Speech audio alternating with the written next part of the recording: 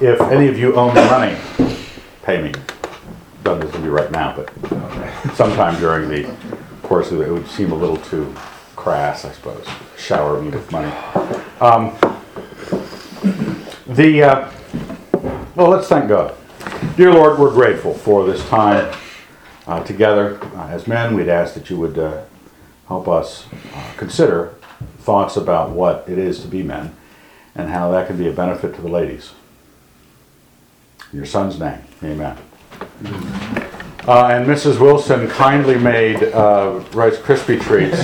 This might not happen every night, but it did happen tonight. And on the last evening, there will be a definite, serious dessert afterwards and cigars provided. So, and you never know, there might be some smoking and chatting afterwards. Who knows? Stuff of any of the given evenings. But it would also be good for me to know whether another pot of coffee would be in order. Not really? Okay. I'm fine with one. All right then. Well, some of you had been through, Chris was telling me he went through this back in 2006, many moons ago. Last time we did this was 4 years ago, 2008. A few changes I made in the notes. I didn't change anything that was there. I added some things, and I felt the need to approach this a little differently. We had done before a one-day Mojo seminar where all 5 talks happened in one day, hour-long talks, 15-minute breaks, and people didn't have time to ask questions, people didn't have time to think about it at all. It just came on them. And second, and that allowed me on some of the earlier talks. The first talk is on the sum of all human desire. We'll do one on hierarchies, one on noblesse oblige, and then two on the Mojo. Before I did one on the Mojo, but it was just so much information. I figured, well, that's the crucial stuff about relating directly to women. But I also, and I knew that when I had it in one day, people didn't mind the philosophy stuff a few hours earlier because they knew they were going to get to the chicks within a day. Since we're not doing it that way and we're allowing us one talk per night and give us a little more expansive time, I wanted to be sure that how we dealt with some of the philosophy things was clearly being an underpinning to primarily our relationships with women. So some of those things have been adjusted or in the material. Years ago, some of you know the Suitors, Jake and Nate Suiter. Jake Suiter and I were talking about this, it's been 11, 12 years ago, in the library, and he said something like, "Forsooth, you are an oracle," and then he named it the Mojo Oracle, and then he said, "You ought to put this together in a talk."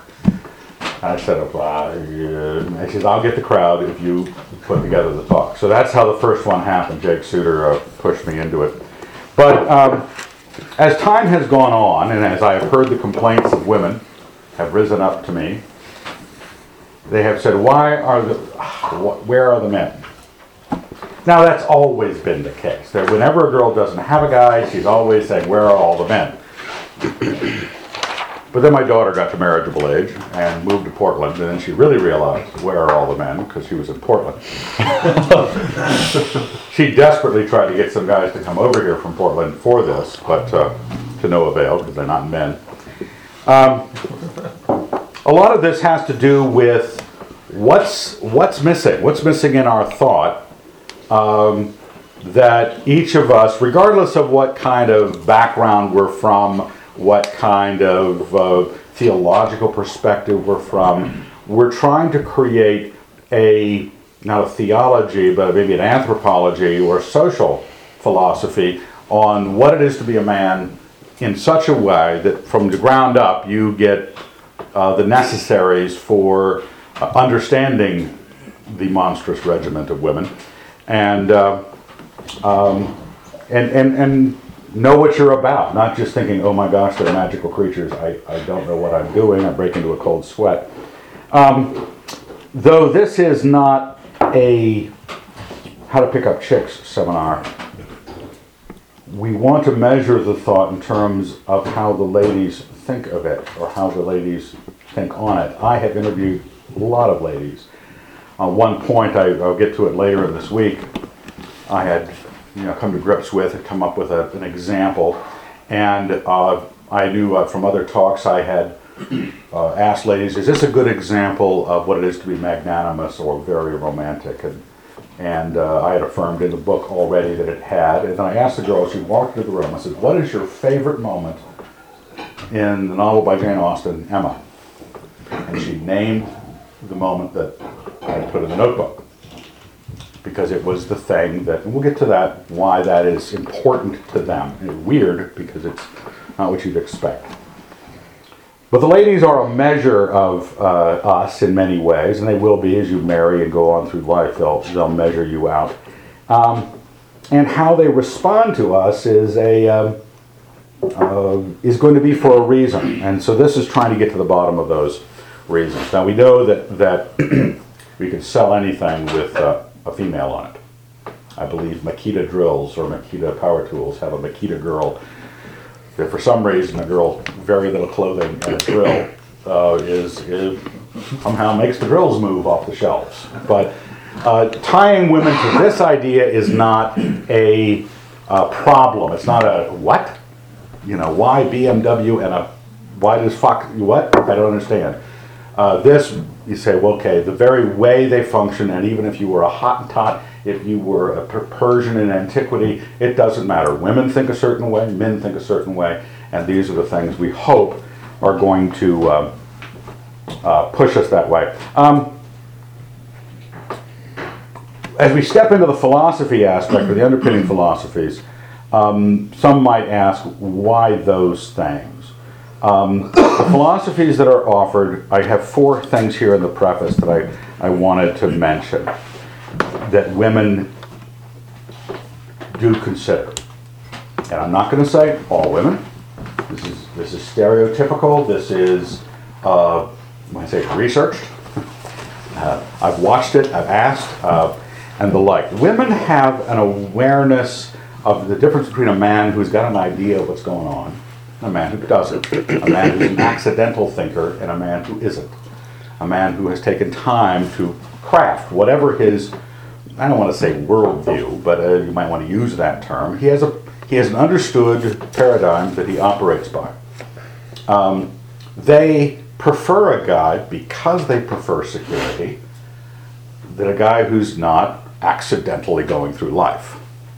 He may be cute, he may make enough money, he may all sorts of things, but they want to be free to cry when the car breaks down. They don't want him crying. They want to know that they can just be an emotional wreck or emotionally reactive because they're protected by a guy who knows what's going on. Whatever it's, if he understands an internal combustion engine, or if he understands the world around him, men who understand the way things are a desirable element. So having, at least considering, and what you're doing here is not being necessarily convinced, but considering. Okay, this is a idea that is up for your assessment, your adjustment, your rejection, your acceptance, doesn't really matter, but is promoting itself on the basis that women like understanding men. The second aspect, that the kind of thing that this philosophy deals with. This philosophy deals with the idea of government. When you establish a sexual marital relationship, you are establishing a government. And when the little curtain climbers come along, it's a bit more of a government. And you're going to wish you knew how to govern when that time comes. Women can be difficult. Some are even called high maintenance. But this philosophy deals with the desire for peace as the motive force, and women, because they have a thing for security, like the men that have a desire for peace, that have and their philosophy is not just one of, I have a philosophy of general capitalism. Okay, great.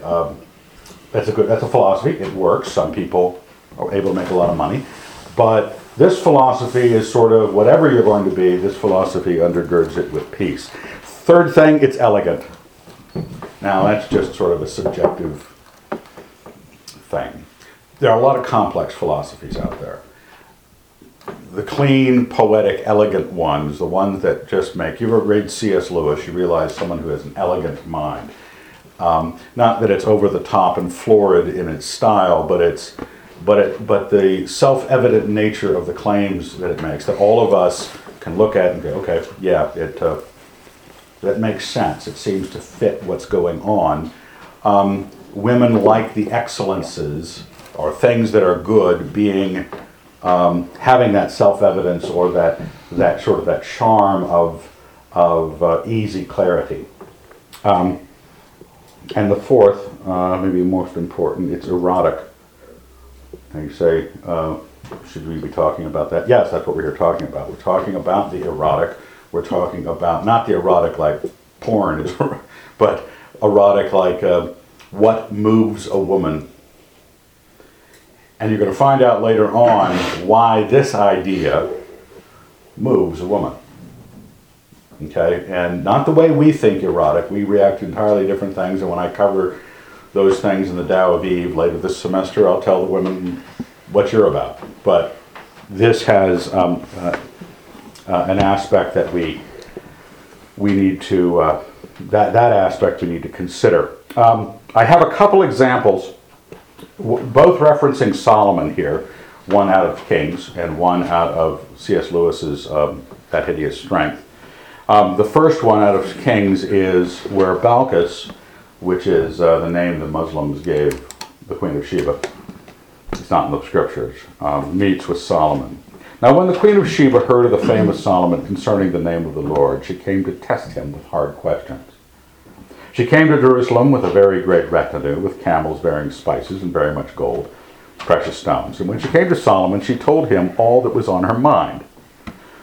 And Solomon answered all her questions. There was nothing hidden from the king which he could not explain to her. And when the Queen of Sheba had seen all the wisdom of Solomon, the house that he had built, the food of his table, the seating of his officials, the attendance of his servants, their clothing, his cupbearers, his burnt offerings which he offered at the house of the Lord, there was no more spirit in her. And she said to the king, the report is true which I heard in my own land of your affairs and of your wisdom. But I did not believe the reports until I came, and my own eyes had seen it, and behold, the half was not told me. Your wisdom and prosperity surpassed the report which I heard. Happy are your wives. And he had considerable. Now, basically, you're looking at someone, and in legend, I don't believe this is true, but in legend, this is such a, you might say, an erotically charged moment. The idea of a woman with a lot of questions just being overpowered by the man's wisdom. And she, in the Bible, she assigns that as a creative, at least in part, of the happiness of his wives. The legend has it that they did he seduced her and got her pregnant, and the line of kings in Ethiopia were supposedly descended from Solomon and Balkis, but that's a much later legend.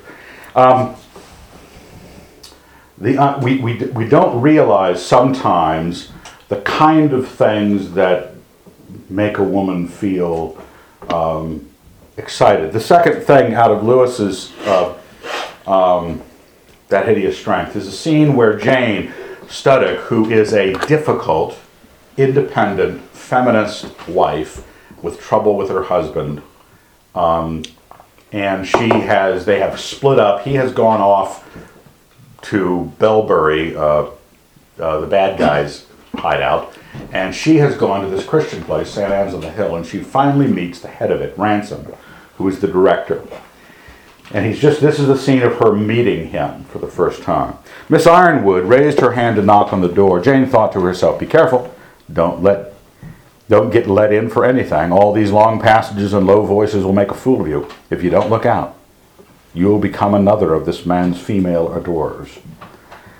Before her eyes had taken it in, I skipped some verbiage there that we didn't need to read. Before her eyes had taken it in, she was annoyed and in a way ashamed to see that Miss Ironwood was courtesying.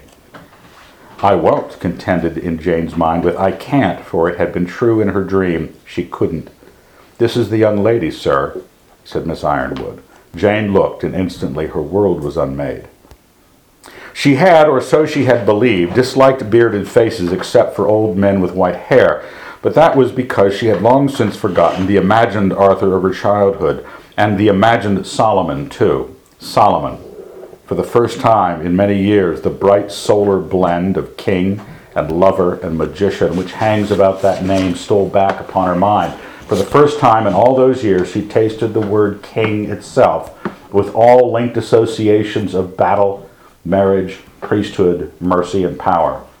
At that moment, as her eyes first rested on his face, Jane forgot who she was and where, and her faint grudge against Grace Ironwood, and her more obscure grudge against Mark, that's her husband, and her childhood in her father's house. It was, of course, only for a flash.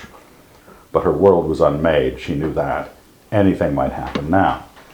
We're going to refer back to this book in a number of places because the book itself is this unmaking of an uppity woman into a obedient, desperate to please her husband, obedient to God woman, because of this encounter with these sorts of ideas, the idea of the hierarchy, the idea of the wisdom, and she's seeing it in those terms, the Solomonic thing of lover and king. All right, so that's I wanted to hang that in front of you as a reason for thinking about first the sum of all human desire, which we're looking at tonight. That you want to have something, you want to have an understanding that you've crafted, that you've collected, that you've understood from others teaching you or from your own thinking about it, that you begin to understand the way the world that God made, the way it is. We're presuming, I have a couple comments here at the end of the preface, we're presuming that you can blow this out of the water by picking a rotten woman. Okay, falling in love with some girl you met at the bar after 4 beers, and she looked good in that lighting, but, or maybe she looks really good in some objective sort of sense. We're assuming that you're not going to walk yourself into calamity that would take, Einstein and Solomon to get you out of. We're presuming that you'd marry a Christian woman, or you'd want a Christian woman. What I have here is 3 points. Some guy asked me a few years ago, what are the 3 doctrinal points you should look for in any woman? Because there are a lot of doctrinal differences, and sometimes you get interested in a girl from another church, and what are you going to do then? The 3 doctrinal points are: she must believe the gospel, she must desire to please God, and she must know where truth comes from. That's a pretty simple list. It could apply to any Christian denomination you could think of. You'd want these 3 clear in her. Because if you disagreed with her on any key point, she knows where truth comes from. She wants to please God. She is a Christian. And if you have the wherewithal to appeal to her on the basis of where she knows truth comes from, you can lead her places.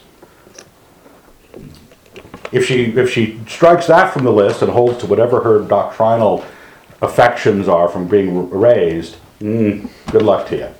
Because she's not holding it on the basis of she knows where truth comes from. She's holding on the basis that's what Daddy told her. That's what, my church believes. So you want to be, I don't want you to step into extra calamity than what you need.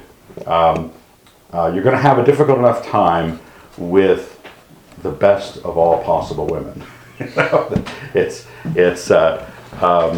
been married it'll be 34 years this summer, and to the best of all possible women, and it isn't always easy. It isn't always, you don't always have the answers. You don't always know what you're doing. The things that the guy, basically, we had this assignment in Drons a few weeks ago where we asked, well, what would you expect for any guy approaching you about your daughter? And we had to come up with 3 things, so I came up with these 3 things, which were sort of responsive to the things I would like to see any guy marry in a girl. One, that he retains a high percentage of what he encounters. In other words, he knows he's collecting, not just knowing where truth comes from. He collects truth. He is a guy who picks up, and it doesn't matter what area of information, that he knows that when he sees something, he wants to remember it, he wants to tie it together. He also functions by reason, not passion. That he's not somebody who's he resorts to his reason. And lastly, that he be a witty person. And not just because I don't want family reunions to be unbearable, but I want to have someone who's familiar enough with what he knows to be true that he can rearrange it. That's what a wit is. Not someone funny, someone who's a wit, like Oscar Wilde. Not Oscar Wilde's moral character, but someone who knows enough about the way humanity is that he could rearrange it with. But those are, when you look at those sorts of things, some basic exclusivity is going to be used by you, who you are, who the girl you're interested in is, or who you're married to. 3 of you are married. You want to have those sorts of things be your bedrock assumption. That might not be this list, but it's going to be some kind of bedrock assumption. Your house is going to, or your desired house is going to function on some basis. The rest of this is you understanding inside of you what you're thinking like, what you're going to appeal to when you're going through an argument with the spouse, or how do you deal with your world. So let's look at the sum of all human desire. I want to offer this as a description of what you have become and why you have become it. So the things that you are that are unacceptable, you know where to go to fix it.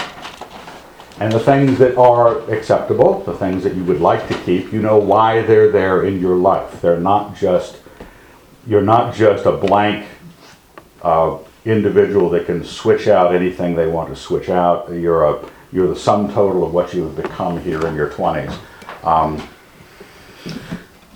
Basically, every man has the knowledge that they exist. Now, whether you're a Cartesian, I think therefore I am, or you ever tried to prove your own existence. Proving your own existence is not an easy task. So, but hold it, I saw myself in the mirror this morning. When you really get down to the question, it's a difficult one. I'd like to suggest you go about it a little bit differently, because you don't have to doubt you exist, because it doesn't matter if you doubt you do. You'll come back to one thing, and that is that you feel. And you know that you're not the table that you're leaning on, because you feel it on one side of that point of impact, you do not feel it on the other. You do not feel what the table is experiencing.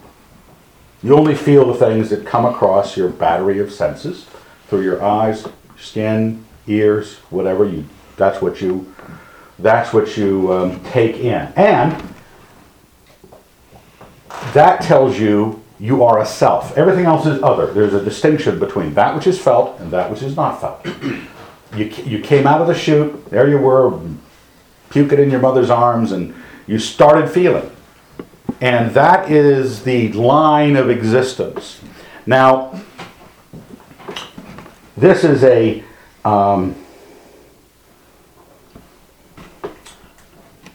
probably this point infects far more of what we go through in the Mojo, far more of what we address when we deal, what we're about when we're doing things. Even the small things in life. It's about this describes why we're about it. The Cartesian thing of I think therefore I am, I would set that aside as admirable as Descartes may have been. I would say I feel, therefore it matters. Whether or not you exist, even the non-existent you feels it. and feeling, the fact that there is a communion of sensation that you have an opinion about, even if you don't exist, the non-existent you has an opinion about it.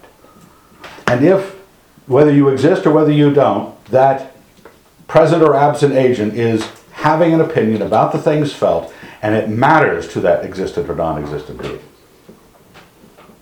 So even if you don't exist, it matters to you. And you got to do something. Even if you're not there, you still got to do something because you feel it. Now, when you feel something and it matters, because some of the things are neutral. In other words, I would like to pick up that bottle of water and drink it. I would like to not put my fork in my eye. I would like to not do I'd like to have some kind of control over this, because some things hurt, matters in that way, and some things feel good. A lot of things are neutral.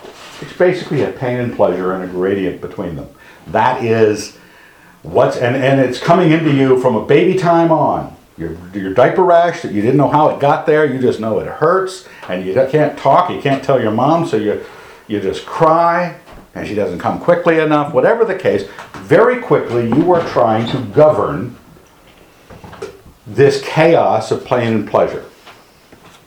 Now, the reason you're trying to govern the chaos of pain and pleasure, make less pain, more pleasure, is because that disarray, that chaos of the thing, that unpredictability, the fact that you don't control everything, means that you're trying to get a state of ease about you. You're trying to reach a state of peace. That's what your willful government, the way my grandkid, when I met him at 3 weeks old, 4 weeks old, he was a limp dish rag. He didn't know if his arm was over here.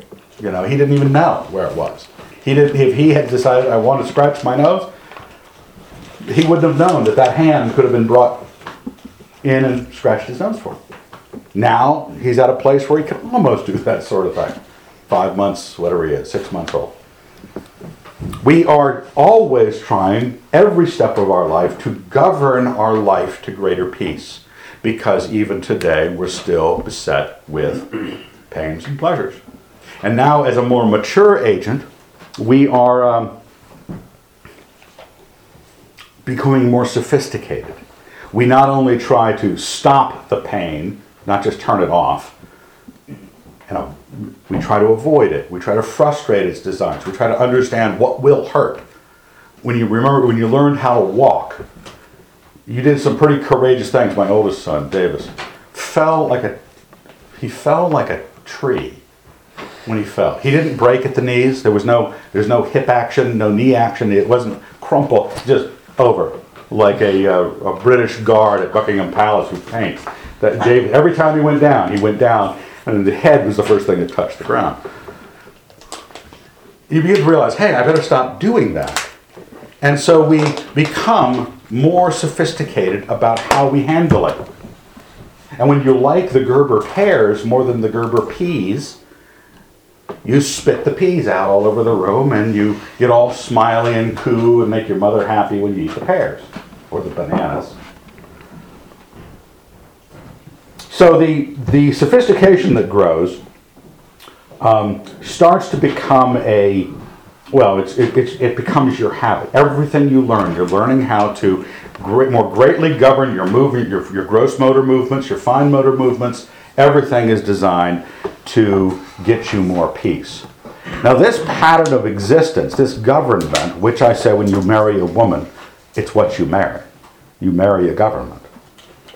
You decide that you're going to govern more than you.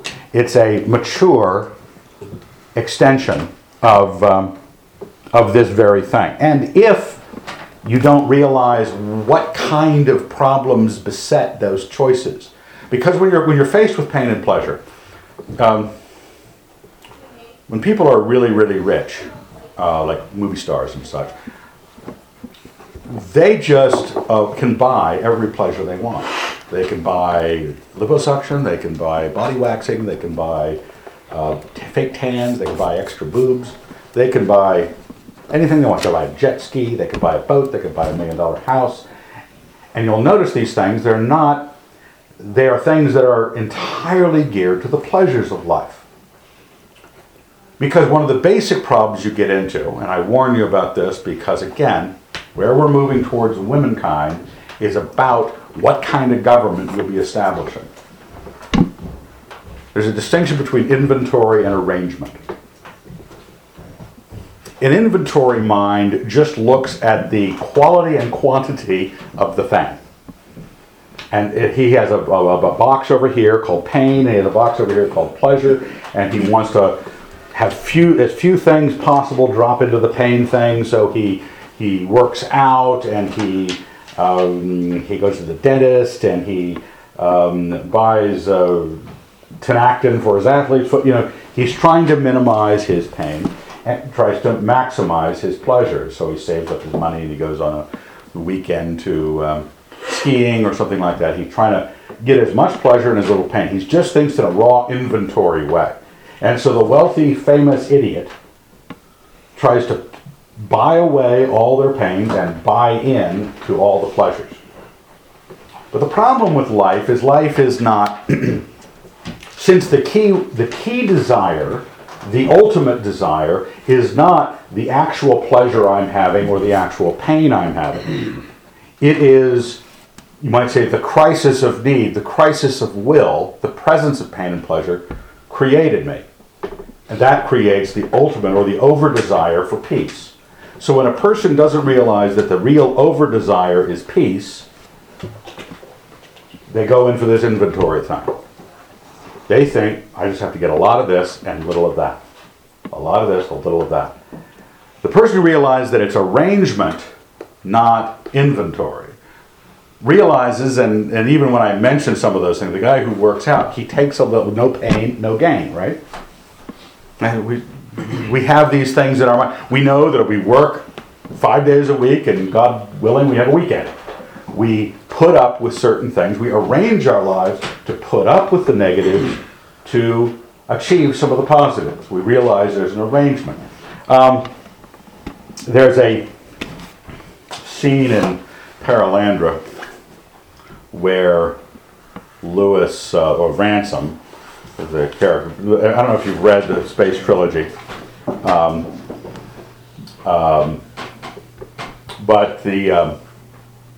I recommend it.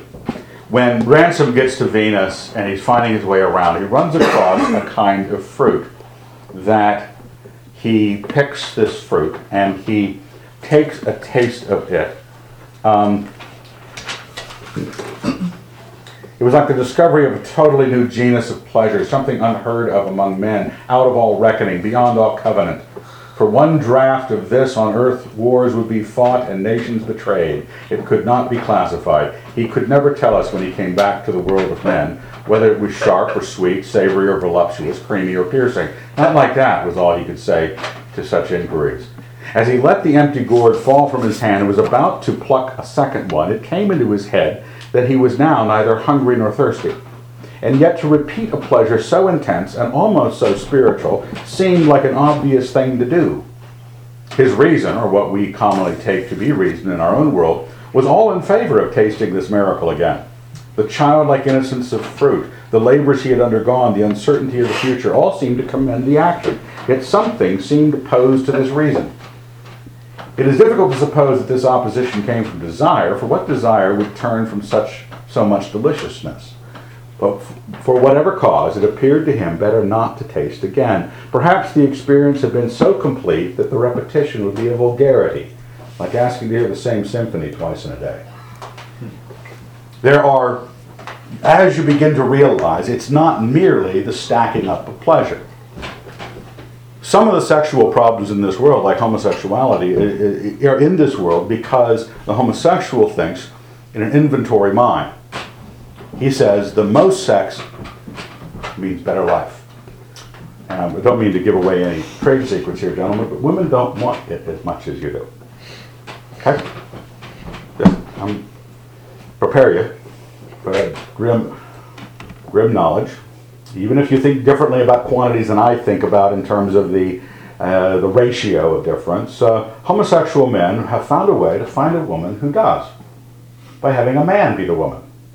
And he wants sex just as much as you do. And their inventory minds just say as much, as much, as much, as much, as much, and AIDS becomes a problem, and people are destroyed lives, and depression and suicide. They have gone after the fruit again and again and again, not realizing that pleasure is not the thing we serve. Pleasure is and the pain is catalyst to what we serve. Our will serve the gaining of peace. What I have here, a quote from Aristotle and a quote from Augustine. Aristotle says, "Hence we ought to have been brought up in a particular way from our very youth, as Plato says, so as both to delight in and be pained by the things we ought. For this is right education." And Augustine says, and I'm not a fan of Augustine, but he's great on this, and thus beauty, which is indeed God's handiwork, is only a temporal, carnal, and lower kind of good, is not fitly loved in preference to God, the eternal, spiritual, and unchangeable good. When the miser prefers his gold to justice, it is through no fault of the gold, but of the man. And so with every created thing. For though it be good, it may be loved with an evil as well as a good love. It is loved rightly when it is loved ordinately, evilly when inordinately.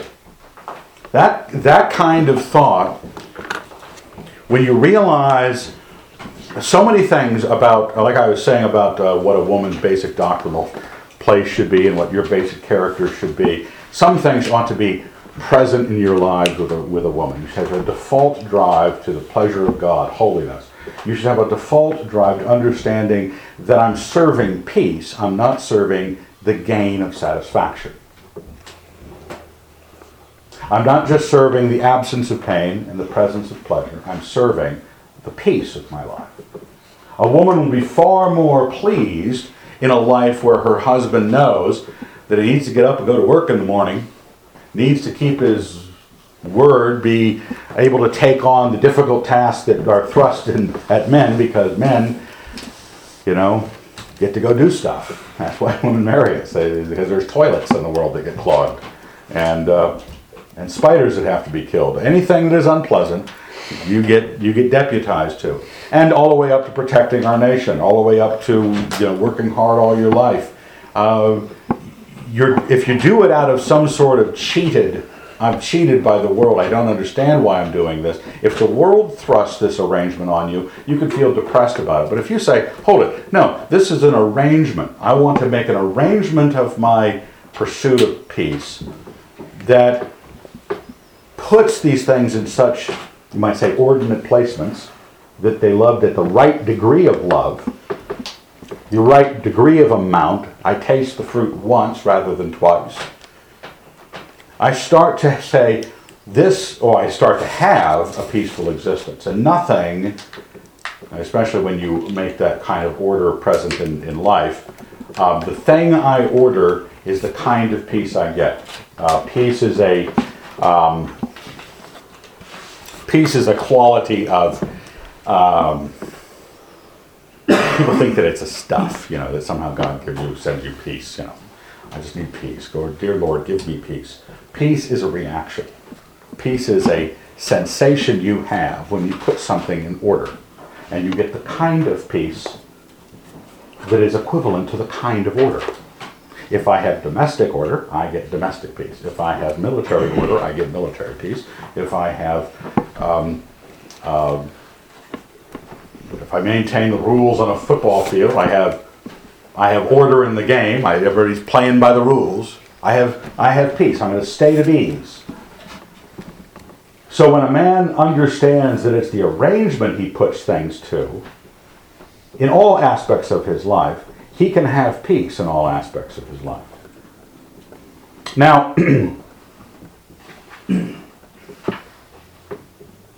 women can be, by the way, as an aside, women can be a major test to that. Because sometimes, because of the books they read, they might be drama queens. I don't know if you ever met or dated a drama queen. It's not a pleasant thing. But sometimes they put it to the test. Sometimes they bring in a lack of peace. A guy has to know how to, you say, I know what I'm doing and I know what the basic idea of mere existence. I know the basic idea of mere existence is I have to, as an individual, arrange the pains and pleasures of my life, and honey, you're being a pain right now, so I'm going to need to arrange this. How am I going to arrange it? How am I going to pursue the things that put this in its right place, that makes sure that we, as a married couple, love that which we should love, and love it in an ordinate way, and not love it in an inordinate way.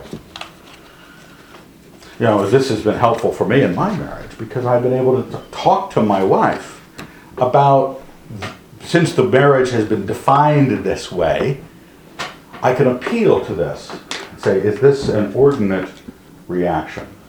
Is this an inordinate task we're going to? Because sometimes women can make much out of not much. You say, is this the right degree? And you can pull things back. When you have an idea of what is shaping life itself, this is what it's claiming in the sum of all human desire, is this the shape of life itself? Not a particular theology about life, not a particular religious experience, but just life. I can explain this to a non-believer. He has feelings too, and his life matters to him too. And he wants peace too, everything he does. We find that as Christians, we have found, well, we'll get to that in a minute. The basic nature of the presence of this will, because to govern something, I have to have a will. Right? I have to have will and willpower. That's what the kid realizes when he finally learns that that hand can come scratch his nose. He has willed that which he has power over to do something for him. And the presence of will, you know, is existing on some basic things that I have listed here. 4 things: synchronization, non-synchronization, incompleteness, and movement. So the first part is pretty easy to grasp. Okay, I feel things, I'm with you there. That felt good, that felt bad. Yeah, I should arrange stuff. I shouldn't just stack up a lot of pleasures over minimal pains. I should actually arrange my life because peace is the result of that government. This is describing why you even have this facility in yourself to do that. Synchronization refers to the fact that I am synchronized, my will and my hand, that which I have command over, is synchronized with my willing agent. I can make it do. And I know that the Rice Krispie treats are not me because they don't obey what I'm thinking of why doesn't it put itself in my mouth. Well, it's not synchronized with me. The thing that is, you begin to know who a person is by the fact that he's got control over it. Have you ever done that where you've tied your hand into something like, I don't know, I'm not limber like I used to be, and then somebody points at a finger and you try to pick that finger up? Or somebody's in a big heap of wrestling match and there's all sorts of bodies in there and you say, whose hand is that? And you poke it. And the person that feels it, the person that can move and respond, yes, that's my hand. You know who's who. You know who's got connection with which thing, because what they are synchronized with. The non-synchronization in life is the fact that the other that you exist in surrounds you, but is not synchronized to your senses. The basic example I give is your eyes are in front of your head. The world is 360 degrees around you. And guess what that does? I have to choose which way I look. Because there's not a synchronization between, it's not automatic. It's if I will my hand to do this, or will any part of my body to do that. You see some athletes, they're like geniuses of body. You know, you see some gymnasts, or you see some play on the football field. That how was he able to think that through? How can he throw the ball and drop it into the hands of the guy surrounded by defenders and just drop it into his hand? How did he do that? Well, he's synchronized. He has practiced being himself. But we function in a world that isn't synchronized with us. Forces a choice. We have a willpower because of the synchronization. We have will necessity because the world is not synchronized to us.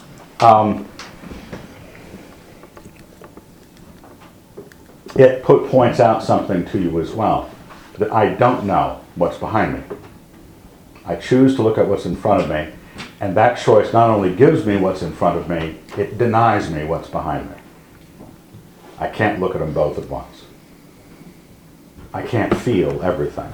I have to be in Moscow or in Lewiston. I can't be both places. The world is not synchronized to you. It is able to be noticed, but you can't notice it all. And the other thing is the sensations themselves. This is something the Scripture speaks to, the incompleteness of sensation. The Scripture says in Ecclesiastes 1:8, I have that here, all things are full of weariness, a man cannot utter it. The eye is not satisfied with seeing, nor the ear filled with hearing. If I don't, it's like this heat sink of sensation. It just keeps taking it in and sending it off into memory land or non-existence. My ear keeps hearing and it is never satisfied, never filled. So I not only have this thing of I can't take everything in around me, and even that which I choose, I cannot get satiation about. It's evasive to me. What that creates in you is desire. Because, the not being able to reach the synchronization, non-synchronization, or the incompleteness, I have wanting more. So we're not just governing the right now. It's not just the baby in the crib who has the rash or is being cuddled, where our pleasures and our pains. And animals are probably this way. They don't have this longer-term durational thought. They don't have the ability to really think about the future. And all of a sudden, throughout our life, that which we don't have becomes a state of desire. Now that, obviously, when we say desire and I talk about the babes, everybody goes, oh yeah, I don't know desire, I'm with you, Evan. Desire. Like that. I'll let you just meditate on that for a moment.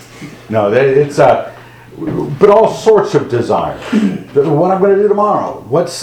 How am I going to feel tomorrow? Why couldn't I see that more? Ever take a photograph of a sunset that you were standing there? Oh, God, get my camera. Look at the photo. That sucks. No matter, you got all of it, but you say that little shorthand memory of the thing and it was fading every second that went by. The amount of information that is lost, everything you're looking at now, and now you've lost it. It's all gone. The thing that you had, that you'd taken in, gone. We jot it down. We try to remember. We take photographs. You have so little of your past. And we're desperate to answer these questions, and our desires become motivators to this will. The presence of the will is impossible to deny. You've got the power, you've got the inclination, you've got the need, there's that piece out there. But the desire and the growing sense of being denied these things puts a greater impetus behind our will to get things clarified for ourselves. The last one, the presence of movement. Movement. Let me do something here. Let's do some movement here. Basic movement. The colors. This is aqua, green, something. The book, C.S. Lewis's Perelandra, is going to go from here to there. Okay? There you go. Movement. Now, how do you know it moved? Why is it not just over here? Because you saw it over here, one of those things that your eye saw but wasn't filled. It went into some place called memory. You remember it being there, and you remember it being there, and there, and there, and there, and there, and there, and there, until it got here.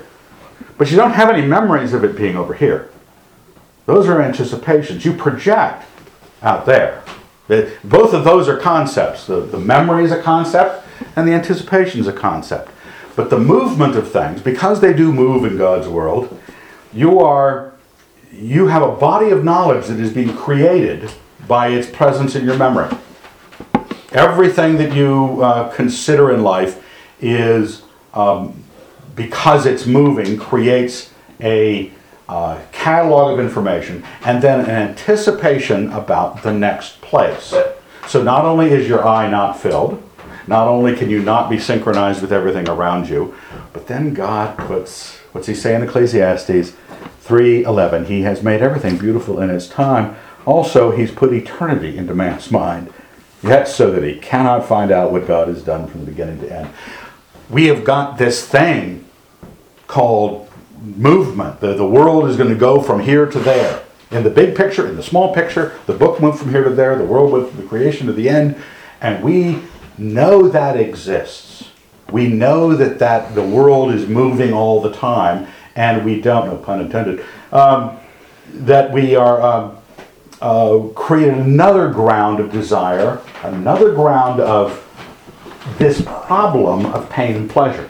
Because basically in the problem of pain and pleasure, I've got it generally right now. It hurts, it doesn't hurt. But tomorrow, it's got other pains and pleasures. And I'm not only trying to govern right now, I want to govern tomorrow. And I can't govern tomorrow. Matter of fact, our Lord says, don't be worried about tomorrow. Today is enough trouble for itself. Let tomorrow deal with tomorrow. But you go, but hold it. But I'm aware of it. Hope and fear, those are pain and pleasure of tomorrow. That's all they are. When you say hope and fear, hope is pleasure tomorrow, and fear is pain tomorrow. Those are the kinds of desires we want to, that which we don't have yet. We desire that which we don't have yet. Now that speaks to a number of you who are single, desiring that which you don't have yet. And you have hopes, maybe about a particular girl, maybe you have fears that she thinks you're a pond scum. But you don't want the negative, you do want the positive. Now those things are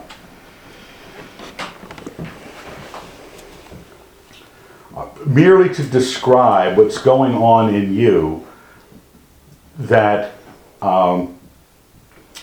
that you're automatically processing. You don't even, a kid learns all these things without being told, well son, your hand is synchronized to your head. You know, father doesn't have to tell you that. You have to fall off the couch 2 or 3 times and go, oh, gravity. You figure it out. You don't know. Kids were falling off couches long before Isaac Newton figured out anything about gravity. They knew what gravity was, and they knew they could manipulate the 32 feet per second squared forces and learn to walk.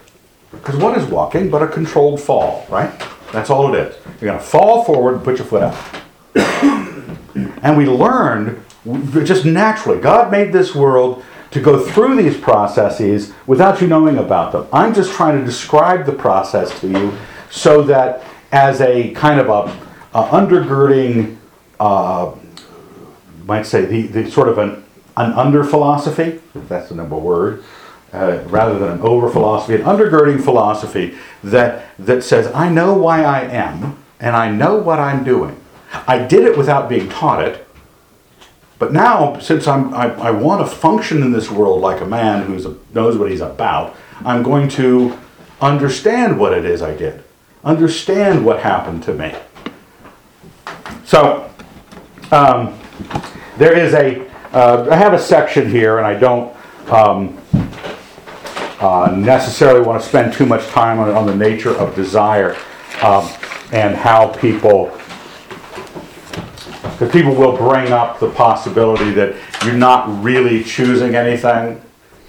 You know, there really isn't a will, you're just a mathematical or an urge, your greatest desire is what you choose.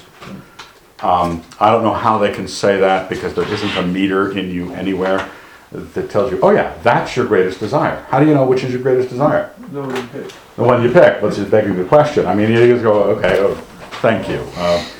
All you have to do is say, no, I don't. I picked my lower desire. No, you didn't because it was the one you picked. No. I consulted the gauges, and it was only 3 ohms of this and 4 ohms of that. So I took 3 ohms. Actually, a desire, since there isn't a method of knowing what is your greatest desire, and desires can't even be compared. What is a sexual desire versus a desire for food versus a desire to please God?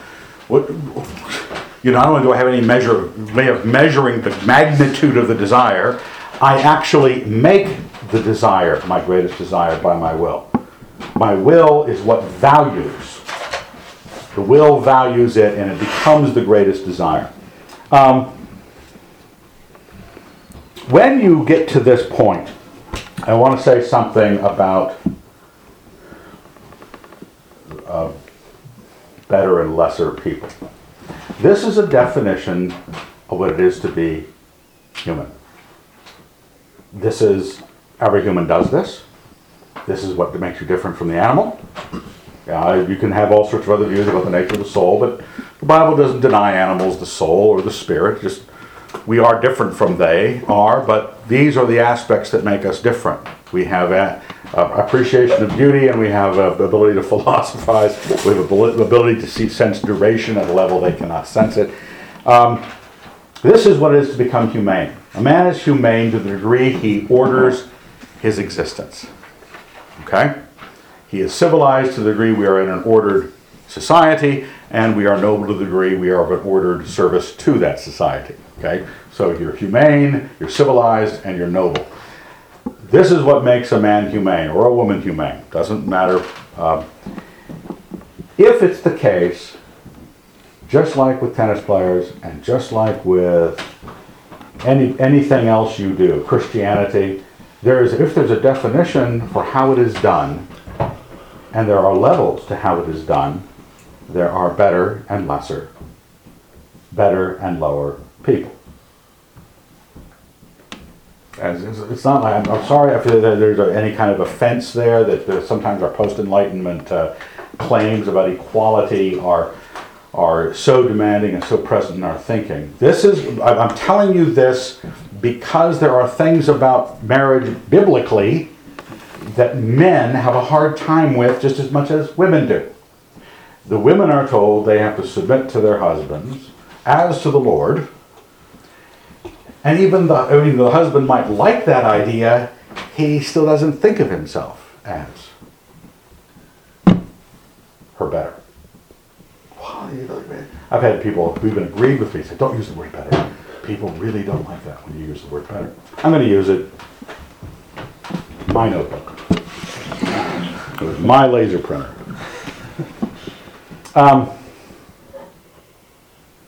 There's a gradient. But the humane individual, the person who does life better, the person who orders his own existence, and we're not talking about better people like only kings and millionaires. Now, only kings and millionaires tend to end up seeming better because they ended up kings and millionaires for a reason. You know, they did something in their life. They conquered a nation. They invested their capital well.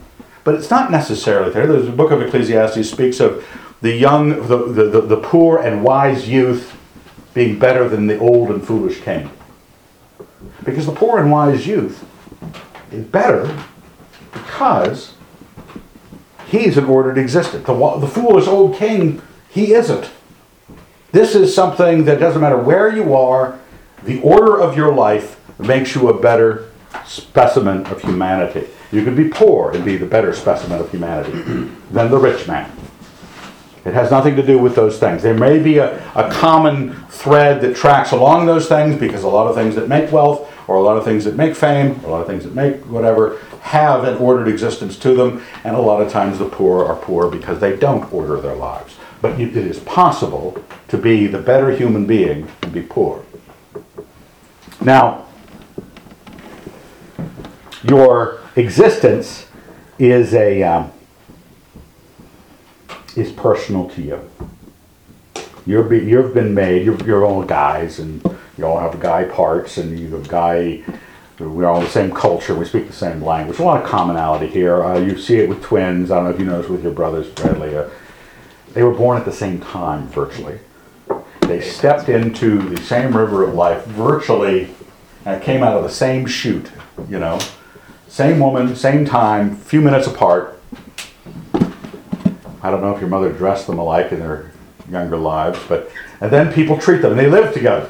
You know, they live together and they stand a foot or two apart for most of their life until they can go someplace else. And that's why they end up so similar in many ways. Almost freaky similar.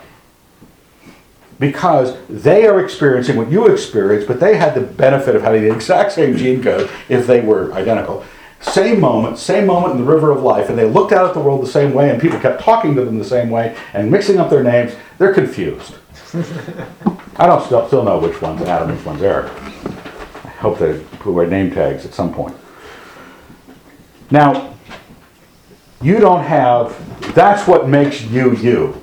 This phenomena, no one stepped into the river of life when you stepped into it, where you stepped into it, with the same circumstances of others surrounding you, with the same gene code you had, the same kind of reaction nervous system wise, all the pains and pleasures, and then started to value. You are the only one that can. Not even God can know how you would value something. Okay? Now, when I say not even God, is that blasphemy? To know how you would value something, you have to share the vantage point of the agent feeling it, have sensed all the things that that agent sensed, and not sensed your participation in it. In other words, if God stepped into your being, God could know. He could just go, okay, I know he's feeling this, and I know he's feeling that, and I know that he stepped into the river of life at this point, and he went through all these things. God can know an awful lot about you, but he can't know what it is like to think about the things you think about, or value things the way you value them, because he has never been that only. His presence in that situation includes him still being God. You know, he is still present in the equation. He cannot give himself up to be only you. Because if he gave himself up to be only you, standing in your vantage, he would be you. That's how you are defined. He would be only you. The only agent that can feel what you feel, value what you value, standing in those sensations, is you. That's what you're left with. You've got this moment all to yourself. Now you might think that's a bit far. That's fine to do. I think that God doesn't need to know that sort of thing, because we're not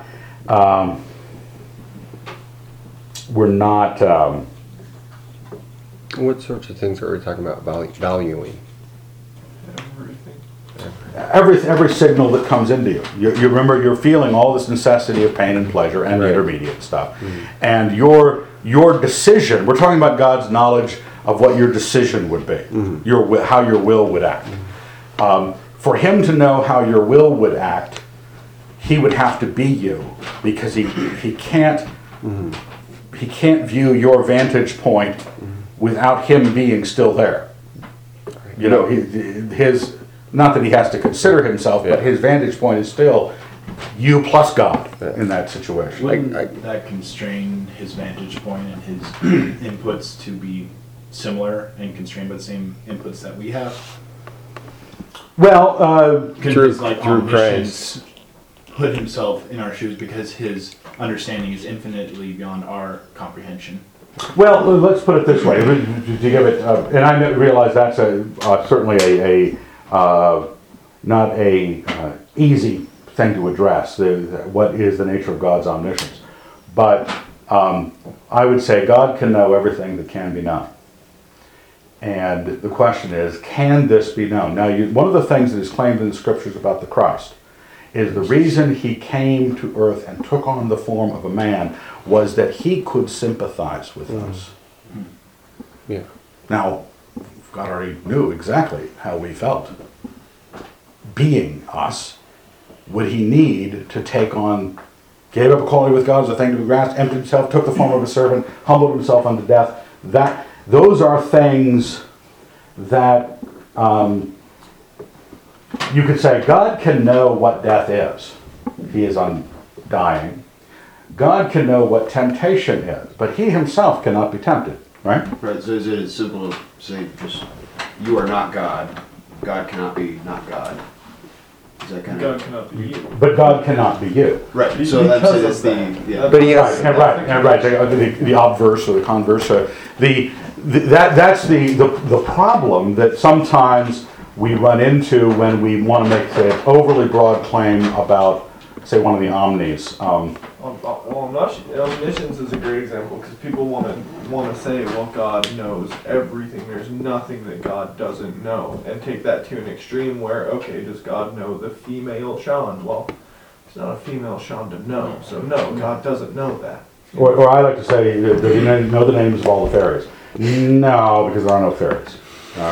And so the absence of their existence, or a logical impossibility, a round square, he cannot know. Yeah. And I could say it, but there's no way anyone can, they're contradictory. The question is, can he be in a situation where he knows what I will choose entirely? He may be able to predict very well, just like a good friend could predict what you're going to say next, because they've been around you so much. God has got that kind of anticipation in spades, he's got that capability.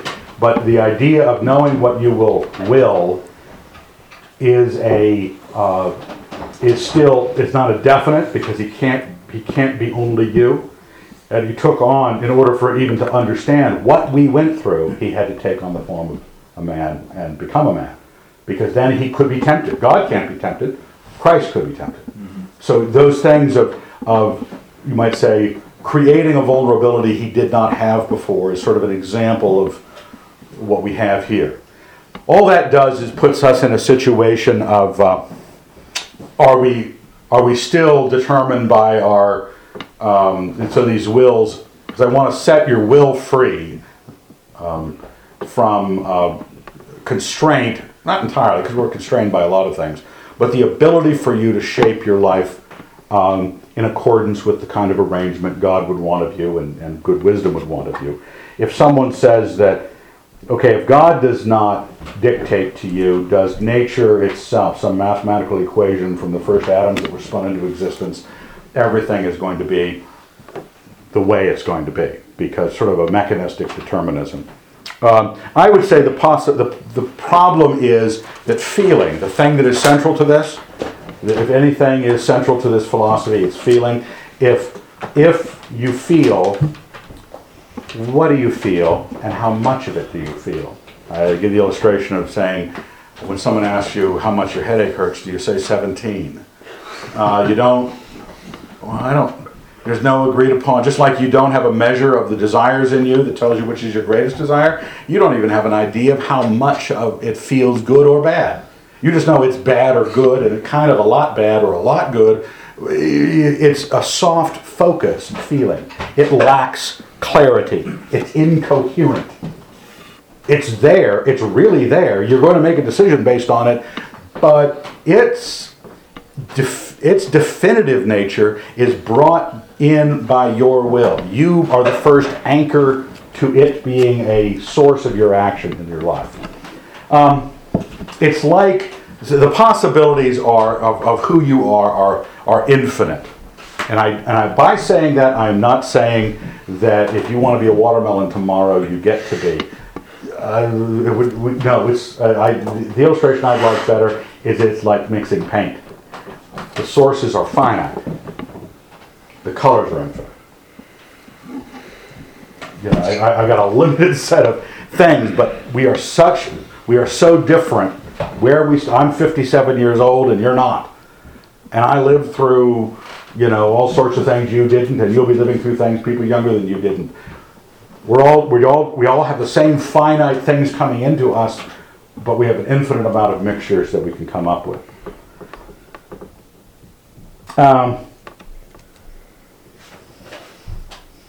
We have to address real quickly, I don't want to drag this on too long, take the last 15 minutes or so to look at these basic things that enter our lives here on page 7.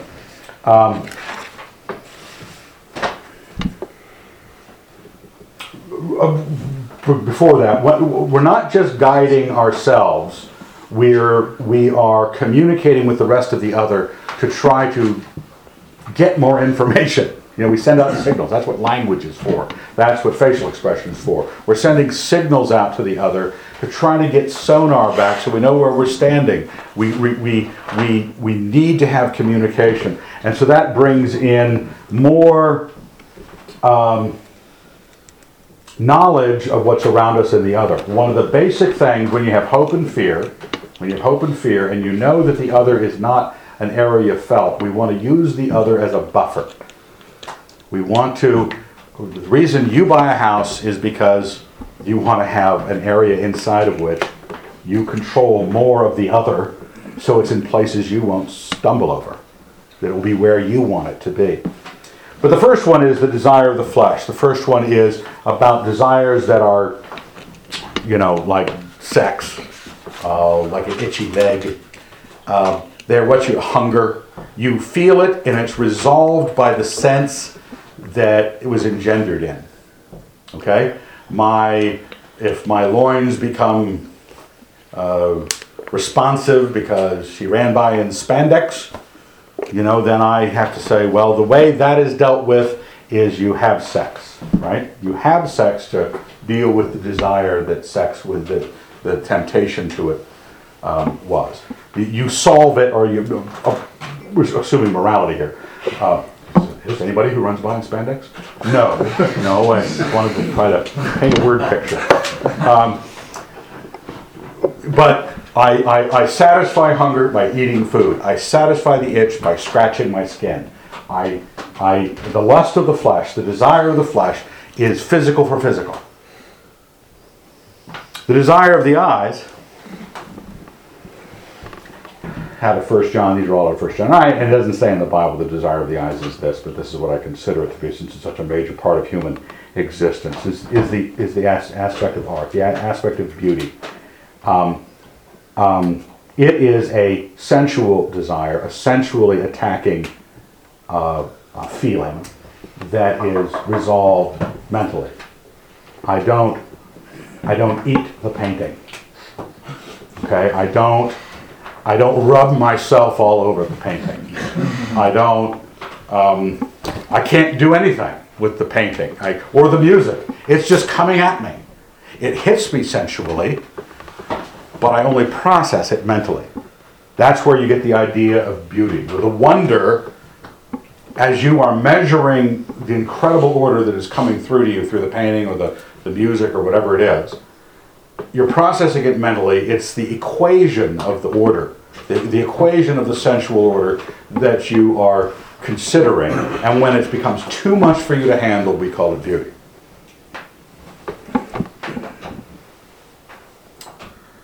The third thing is basically has to do with where the pride of life kicks in. These three things out of 1 John, the desire of the eyes, the desire of the flesh, the pride of life.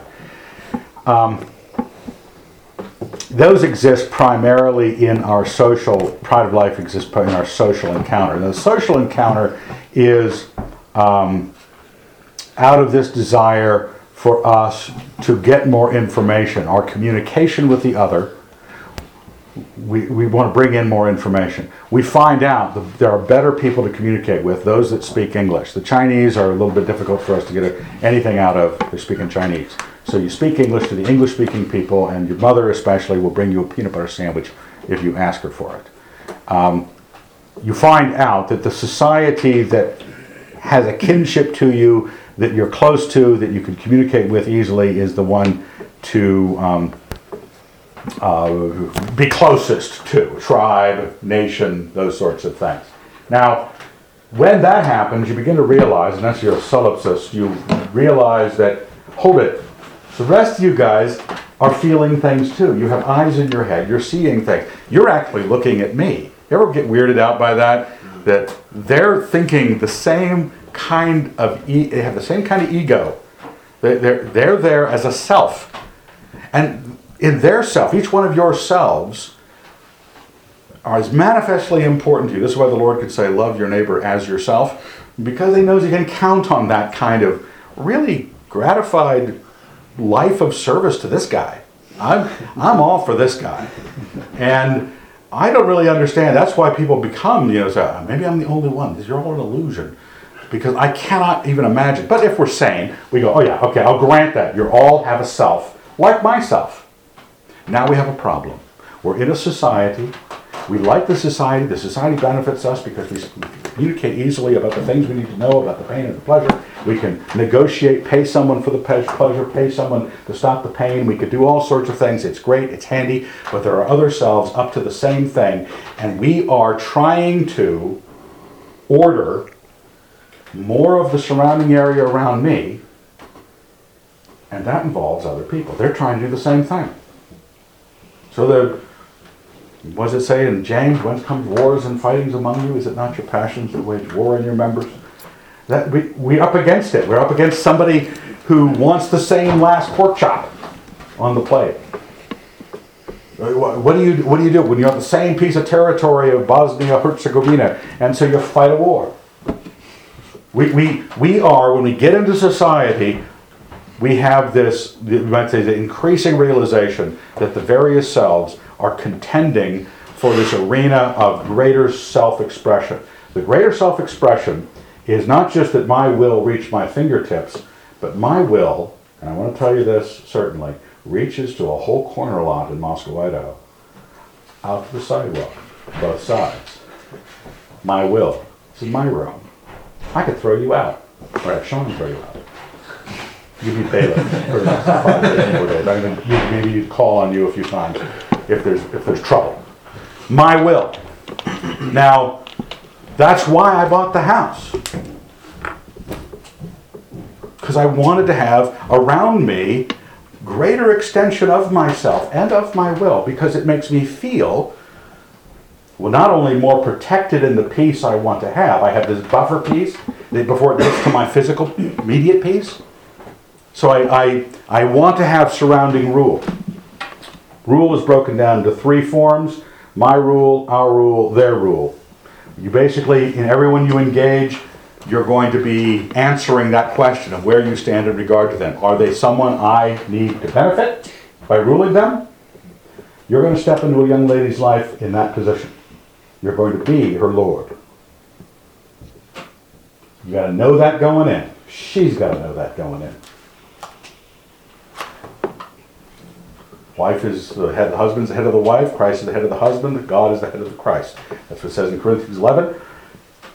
It's the structure of the universe. You need to know. And some situations, you start a business, you have employees. It's your rule. My rule of the situation. Second is our rule, is where we get together and do something as a group, like a city, and we decided to vote something through and pay a certain tax. We can make fire hydrants on the corners. That is our rule. We do something fraternally, where we share the energy. No one is in charge of someone else. And finally, their rule. You're going to find certain parts of your life you don't know what you're doing. You don't know what you're doing. This is where it applies. Frankly, this is why a woman marries you. She ought to, unless she wants looking for a son, something she can maternally love. Watch out for those, by the way. Some women will get very attached to you because, they need to be taken care of. They want a kid, and they'll treat you like a kid. And I know it'd be nice to have them make your peanut butter sandwiches and cut the crusts off for you, but it starts to be, your unit falls off after a while. Okay, it's not about it. Yeah, it's icky. But one of the things you have to realize in every situation you're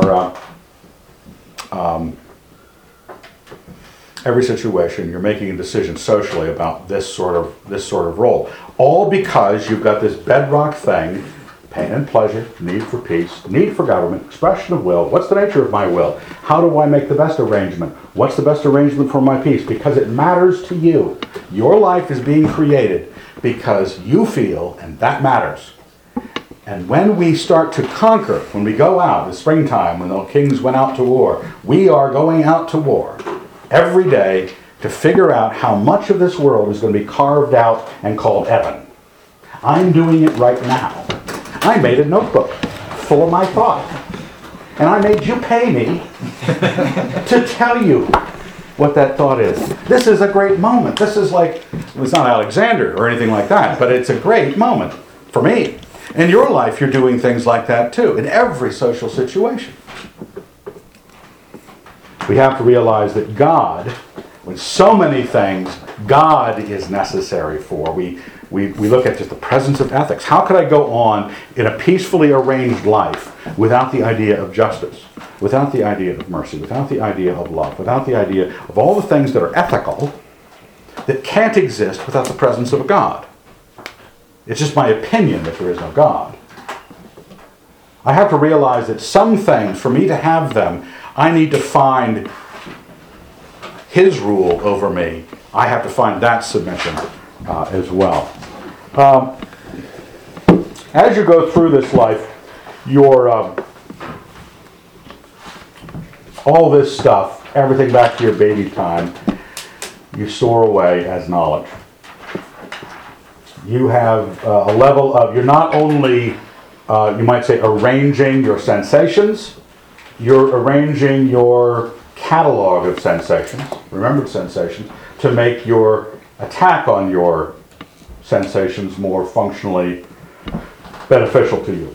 Man, yeah. Learn by experience, is that? Right, you remember. You learn by experience. You remembered that when I touched the hot stove, you better not do that again. The falling off the couch. We learn all sorts of things, and we decide not to do that again. And the more sophisticated your memory of your life, the more, and some of it's going to be book learning, and some of it's going to be experience learning, but the more sophisticated man has a better chance. Just like the more he collects information from the world around him. Now, these three things relate to men and women differently. Lust of the flesh. For men, it's the babes. For some reason, they just scramble our minds. We'll get to that on Thursday. Number two, the lust of the eyes. We want a beautiful one, don't we? Well, oddly enough, that has really nothing to do with the first one.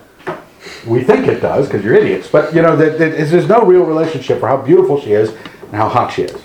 Okay, but that's how men think. There's a lust for the lust of the eyes, beautiful woman, lust of the flesh, desire for her sexually, and thirdly, the pride of life one. We want to have our relationship to a woman is as lords, and as companions. There's a fraternal aspect in a marriage where you're really enjoying each other's co-rule, co-membership in things. There's aspects where you are the ruler, aspects where you are co-participants. And you don't ever want to get into the situation what's called the uxorious husband, the man who is whipped. 3C, I think it was. Their rule. You don't want to be in that situation. Now, in some cases, you say, well, what if she goes to the store and decides to bring home, she's going to be in charge of certain things, but you have already delegated that to her. The women, it's a little bit different. I was giving this real brief thought. I jotted this down. This is, again, just stereotypically. Women, for points 1 and 2, it's about them. Point 1, their lust of the flesh and the lust of the eyes, it's about their bodies, their beauty. Their sexual response is about point 3, your rule. Now, I have this quote from That Hideous Strength. The beauty of the female is the root of joy to the female, as well as the male. And it is no accident that the goddess of love is older and stronger than the god. To desire the desiring of her own beauty is the vanity of Lilith, but to desire the enjoying of her own beauty is the obedience of Eve. And to both it is in the lover that the beloved tastes her own delightfulness. Women, it may help explain some things. Women, just like we're about how they look and how exciting they are, they're about how they look and how exciting they are. We're all agreed, okay? We're operating the same wavelength. The difference is between what kind of woman it is. Is it the vanity of a woman who desires to be desired, or the obedience of a woman who desires to be enjoyed? But for both of them, it's about who they are. They are the object. It's a great quote. And again, it's thematic in That Hideous Strength. I don't know if you've read it. The book is primarily about sex, even though it's got a great action story behind it about good and evil. But it's primarily, Lewis is dissecting his view of how to restore a marriage in its sexual union, and in its the whole book is about Venus descending, and everything's copulating at the end of the book. But I know he's a Christian writer, but there you go. She says, as obedience is the stairway of pleasure, so humility is that in that moment the door was suddenly open. That's what Jane in this book learns. And it's an unusual, when you begin to realize they're not just a boy with soft parts. They're not just a boy that we find attractive. They're not just the opposite side of the sexual encounter, thinking the same way you think. They are really different in what they're expecting out of it. And consequently, that's why the compliment does so well. Because they're about their beauty. And thank God, because we're not very attractive. Just saying, gentlemen, just saying.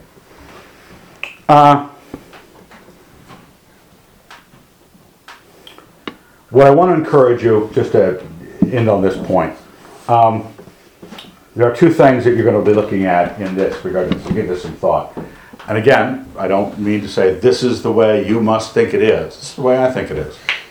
Give it some consideration.